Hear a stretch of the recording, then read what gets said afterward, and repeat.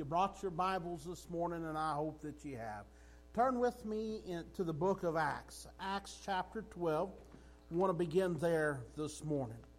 Acts chapter 12, verse 1 begins and says, Now about that time Herod the king stretched forth his hands to vex certain of the church. And he killed James, the brother of John, with the sword. And because he saw it pleased the Jews, he proceeded further to take Peter also. Then were the days of unleavened bread. And when he had apprehended him, he put him in prison and delivered him to 4 quaternions of soldiers to keep him, intending after Easter to bring him forth to the people. Peter therefore was kept in prison, but prayer was made without ceasing of the church unto God for him. And when Herod would have brought him forth, the same night Peter was sleeping between 2 soldiers, bound with 2 chains, and the keepers before the door kept the prison. And behold, the angel of the Lord came upon him, and a light shined in the prison. And he smote Peter on the side, raised him up, saying, Arise up quickly. And his chains fell off from his hands. And the angel said unto him, Gird thyself and bind on thy sandals. And so he did. And he saith unto him, Cast thy garment about thee, and follow me. And he went out and followed him, and wist not that it was true which was done by the angel, but thought he saw a vision. When they were past the first and the second ward, they came unto the iron gate that leadeth into the city, which opened to them of his own accord. And they went out and passed on through one street.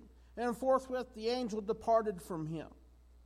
And when Peter was come to himself, he said, Now I know of a surety that the Lord has sent his angel, and hath delivered me out of the hand of Herod, and from all the expectation of the people of the Jews.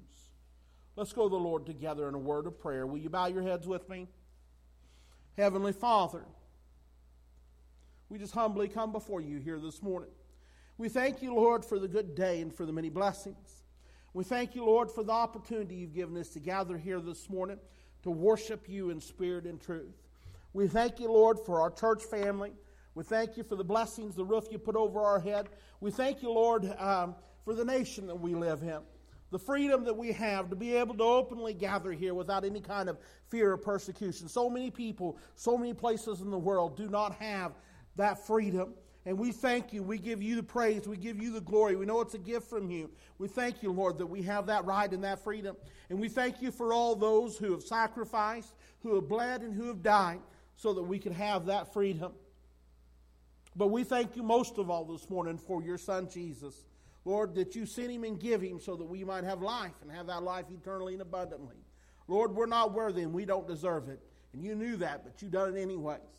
And so, Lord, we give you the praise and the glory because you alone are worthy of it. You alone deserve it. And, Lord, I just pray as we go forward here this morning in this service, Lord, you know the hearts of each one of us here. There's nothing hidden from you. There's nothing that's a surprise to you. So, Lord, I'm just praying that you'd have your way and your will in our midst. God, that you'd lift us up, that you'd encourage us, that you'd draw us near to you.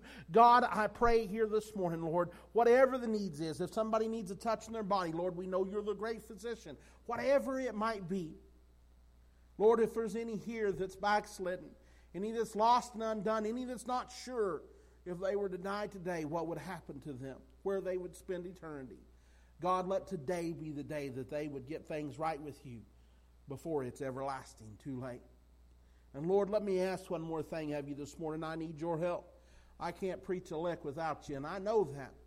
So, Lord, I'm just asking, Lord, for not only your presence to be felt here in this service in a mighty way, but, God, that your anointing, your holy unction, Lord, that you'd pour it out on us here this morning, that you'd pour it out on me. God, that you'd fill me full of your Spirit, Lord, and anoint me from on high that I might preach your word in a way that pleases you and brings you glory. And we'll be sure and give you every bit of the glory for it. God, give us ears to hear what you would say by your Spirit. We love you. We worship you. We praise your holy name. And we ask it all in the precious and holy name of Jesus. Amen. I did not read the whole chapter, although I easily could have went through verse 19 anyways, telling this story, this set of events. And maybe I should just bring us all up to speed. In case you missed it there when I read that, or you're not familiar with this story, Peter is in prison, right? Christianity is starting to take hold. It is starting to gain popularity. It is starting to make some waves, right, in the area. The political and religious leaders are concerned about it, right? They don't like what they're seeing. They don't like what's happening. King Herod that is spoken of there is actually Herod Agrippa I. That is the grandson of Herod the Great from the gospel accounts, right, that you'll remember from the beginning of Matthew and Luke.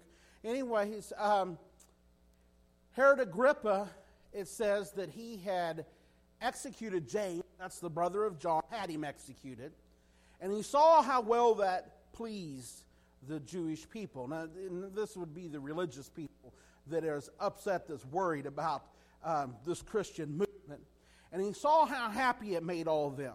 And it says wishing to vex the church, right? Now, vex means he's wishing to hurt the church, right? He's wishing to put a damper on things. He's wishing to stamp this out, right? He's wishing to put the squeeze on them, right? So here's King Herod. He represents the government, right? He is the king. He is the appointed governor, right? Leader of that area. The Romans had put him in charge there. And wishing to cause some harm, to vex the church, right? I think something else that's interesting in this passage of Scripture before I go any farther is in verse 2, it specifically says that when he executed James, that it was by the sword. Well, there's nothing in the Scripture that's by accident or by mistake, right? There's nothing just happened to just be thrown in there just to give a little more detail. There's a reason why that's there, right? It's because the Christianity at this point was viewed as a threat, a political threat. If it would have been, he would have been executed because they were viewing it strictly as a religious threat, then he would have been executed the same way that Stephen was executed a few chapters earlier. They would have stoned him to death. But the political, that was specifically one of the Roman means or ways of putting their political opponents to death. And so anyways, they had done that to James. They caught Peter. They put him in prison. They intended to do the same thing with him. That one word that starts with a Q that I was having trouble saying, what that's talking about is there was 4 sets of a squad of 4 soldiers that was put in charge, right, of keeping him.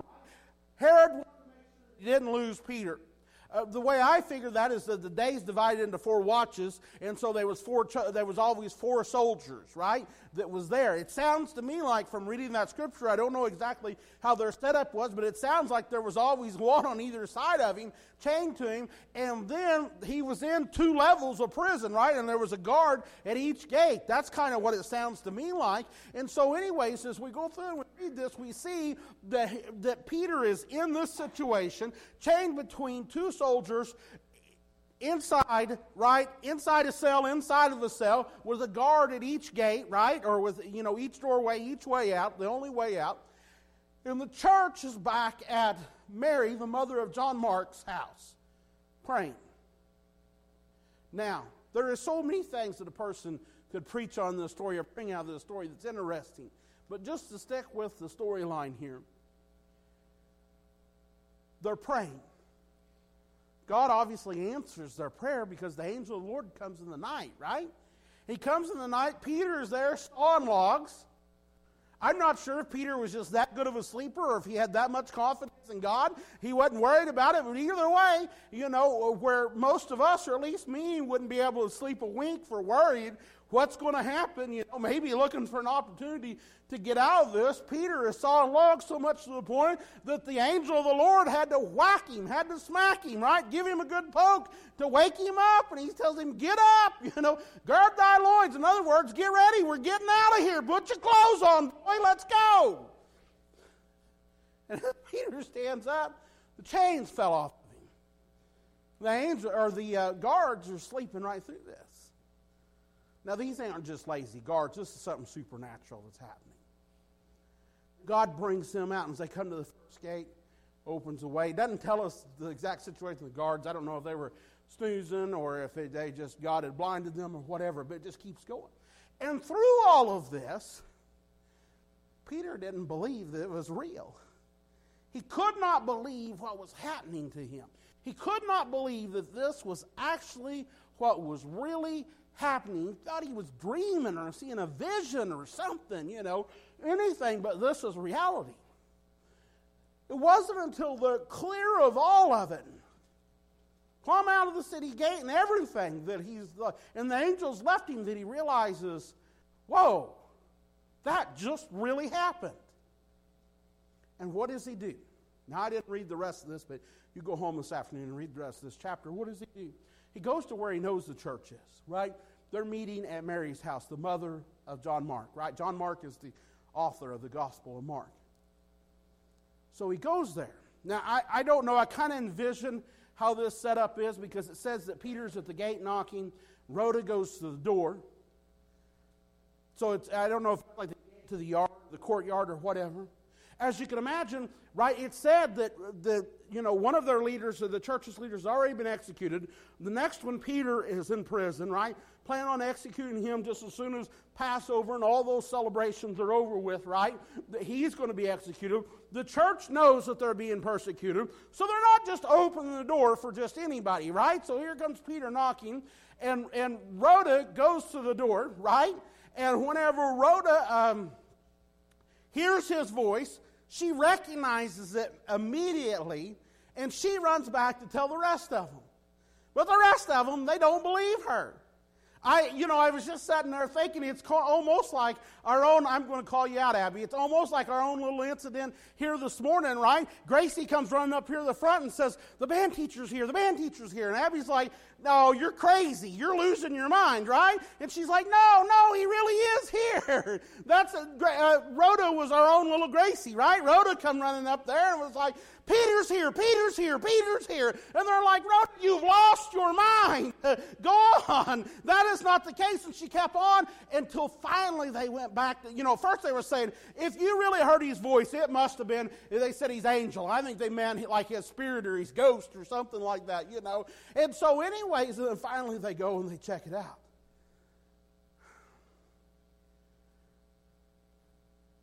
And there's Peter, and Peter tells them what happens. Now, the reason that the Lord has brought us to this story this morning is we're gearing up and getting ready to have our revival. And when I look at this, think about this. Peter, a man of God who, by all accounts, we could say was the leader of the church at that time, couldn't believe what had happened when God delivers him. The church who is gathered praying specifically for God to do something, when God does do something, couldn't believe at first that God had actually done something. I think we're kind of guilty that way sometimes too, aren't we? Do you realize that if we will gather and we'll begin to pray, God will move today the same as he did before? We serve the same God, right? He's the same yesterday, today, and forever. He's not changed. He tells us very clearly that in Malachi, he says, I change not, right? He's the same. He is not a respecter of persons, right? Peter's already declared that. He says, of truth I perceive, God is no respecter of persons, meaning that he'll do for me, he'll do for you what he done for me. He'll do for us what he done for them. So let's look really close at what they done. Verse 5, right? Understand their situation. I'd mentioned to you that Herod, the leader of the local political government, had intended to vex them, to cause them harm, right? And so they had a government that was hostile towards the church. I don't know that would be, we can see some similarities today, right? We see a society, a culture that is becoming more and more hostile towards the church. We see ourselves as a church not having maybe some of the things that we used to be blessed to have and experience. And so anyways, but I want you, this attack on them, I want you to think about for a minute, how did they handle it? How did they handle this attack, right? Did they march on the courthouse steps? Did they become political activists? What do? I'll tell you what they did. They had a prayer meeting. Think about that for a minute. They had a prayer meeting. When things aren't going the way that we think they are, in this day and time, our first reaction is to jump up and shout and make ourselves scream as loud as we can, trying to get everybody to see us and take notice of us as possible. But look what the church did. Church had a prayer meeting. They prayed. And when they prayed, God showed up and did what only He could do. That's what true revival really is, church. It is God. It's when God shows up and does what only He can do. The early church had a high priority on prayer. I've heard it said before, and I believe it's very true, that they had much power because they had much prayer. And today, talking about the church, we have little power because we have little prayer. You know what I believe? I believe it's going to take the same kind of prayer to bring revival today as it took to get the Apostle Peter out of prison. So let's look, verse 5. That's the verse that I think is the key to this, that holds the secret to this, so to speak. Peter therefore was kept in prison, but prayer was made without ceasing of the church unto God for him.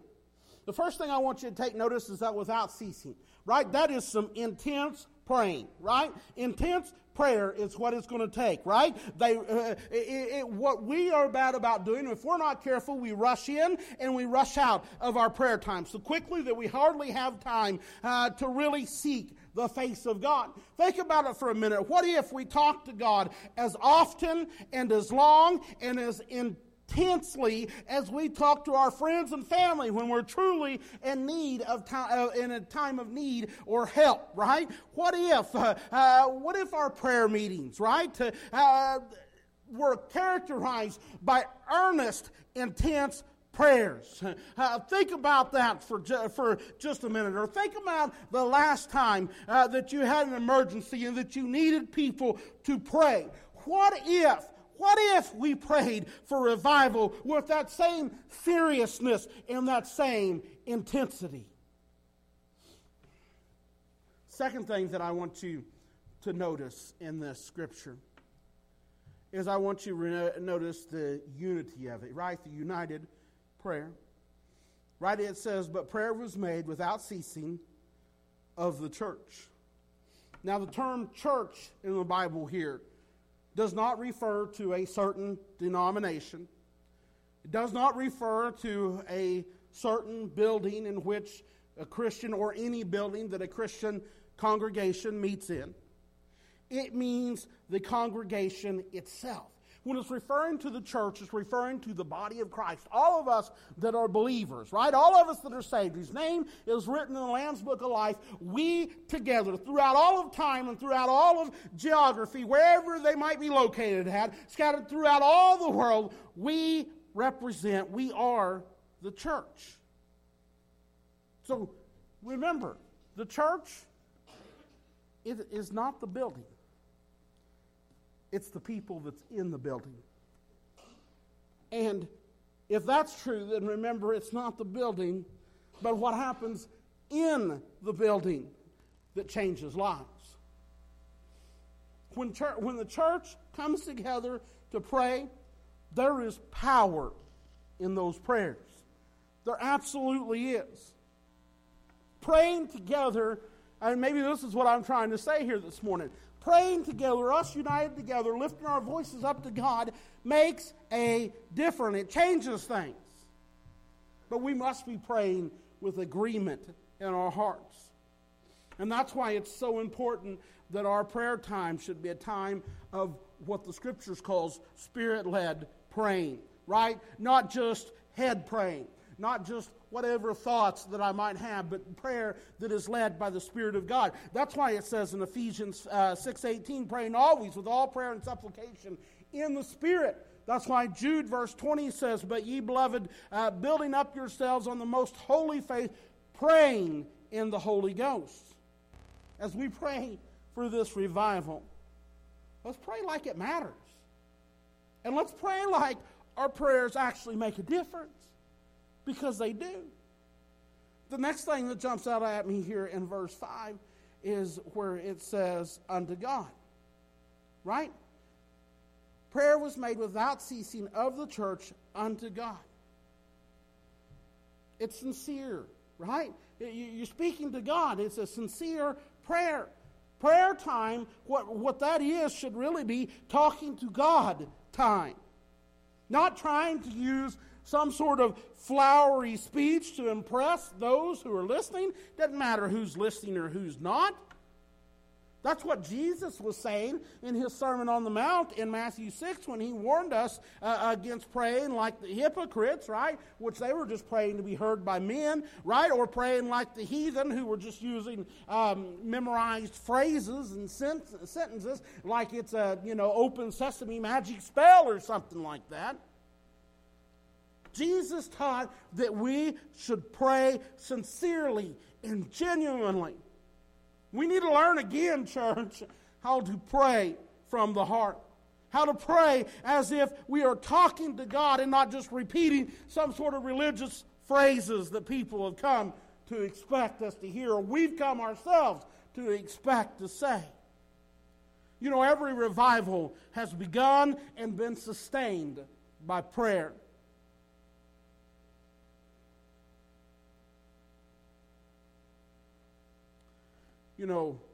Someone once said that the time has come to stop saying our prayers and start praying our prayers. I think I understood what they were getting at and what they meant. So you must be moved to pray before your prayer is going to move God. And one more thing, as it says, is the last two words in this verse says, for him. For Peter. For the specific need and situation, right? So the prayer was specific, right? The prayer was intense. It was united. They were all in agreement what they were praying about, right? One wasn't praying for a new car while another one is praying for Peter, while another one is praying that, their relationship with their husband is fixed, while another one is praying for, whatever their need is, and so on and so forth. No, they were united in prayer in what they were praying for. And their prayer was sincere. They were talking to God, right? They weren't just saying words to be heard or just going through a checklist or anything like that. They were speaking to God about something that really mattered to them. And they were specific in what they were asking for God. They were asking God to take care of the situation with Peter. Too often I think that we pray just generic prayers. Like, we'll say things like, Lord, bless the church. Well, in what way? What are you talking about, right? Let's get specific here. Or we'll say things like, Lord, meet all of our needs. Well, what needs specifically? What needs are you wanting God to specifically meet? Start praying for them. They called on God for a particular action. They prayed specifically for Peter's situation. The Bible says in Philippians 4:6, it says, let your request be made known unto God. That's what we've got to do. That's what they needed. That's what they did. That's what we need to do. So let me ask you, what are some of the specific things you want God to do during this revival? What specific things do you want God to do in your heart? What specific things do you want God to do maybe in your marriage, your relationship? What things do you want God to do in your family? How about in our church? Listen to me. Some ask the question, do we need revival? Really, the question more asked today is, does revival even work anymore? I'll answer with the same answer I've been giving you week after week after week. When the Great Revival hit Wales in 1904, right? You ought to be able to say this by now. I've said it so many times. The coal mines were filled with singing. The taverns were empty. The courts ran out of cases to try, and the police no longer had a need to carry guns. So my question is do you actually believe that revival can make that kind of difference in our country? Do you think it can make that kind of difference in our schools, in our churches, in our homes? You better believe it can. You better believe it can. But it's going to take a real heaven-sent Holy Ghost revival. And it will not happen, church, until we get real with God, until we get sincere with God, until we begin to pray for revival. I mean, really pray for revival. And so anyways, as I get ready to wrap things up here, of course, Jennifer had already mentioned that we're going to start with a prayer revival before we even begin our revival. What that simply means is for 3 days, right, of the evening, we're going to come together and we're going to pray leading up to the revival. There is some packets that I've got a couple of guys going to hand out to you guys before we even leave, and I'll explain more about that, or as you're leaving, that has some information about what we're going to do, so you know what to think and what to expect, because we've never done anything, not here, we've never done anything like this before. But let me just close up, as Jennifer's coming for a song of invitation. Let me just close up and give you some ideas, right? I made a list that I want to read to you of 10 things, right, that we can be praying for. First thing that I put on here, right, you want to know what you need to be praying for today, praying for leading up to this revival, praying during this times that we're going to be coming together to pray. Pray that God will search your heart and reveal anything that's not right with Him.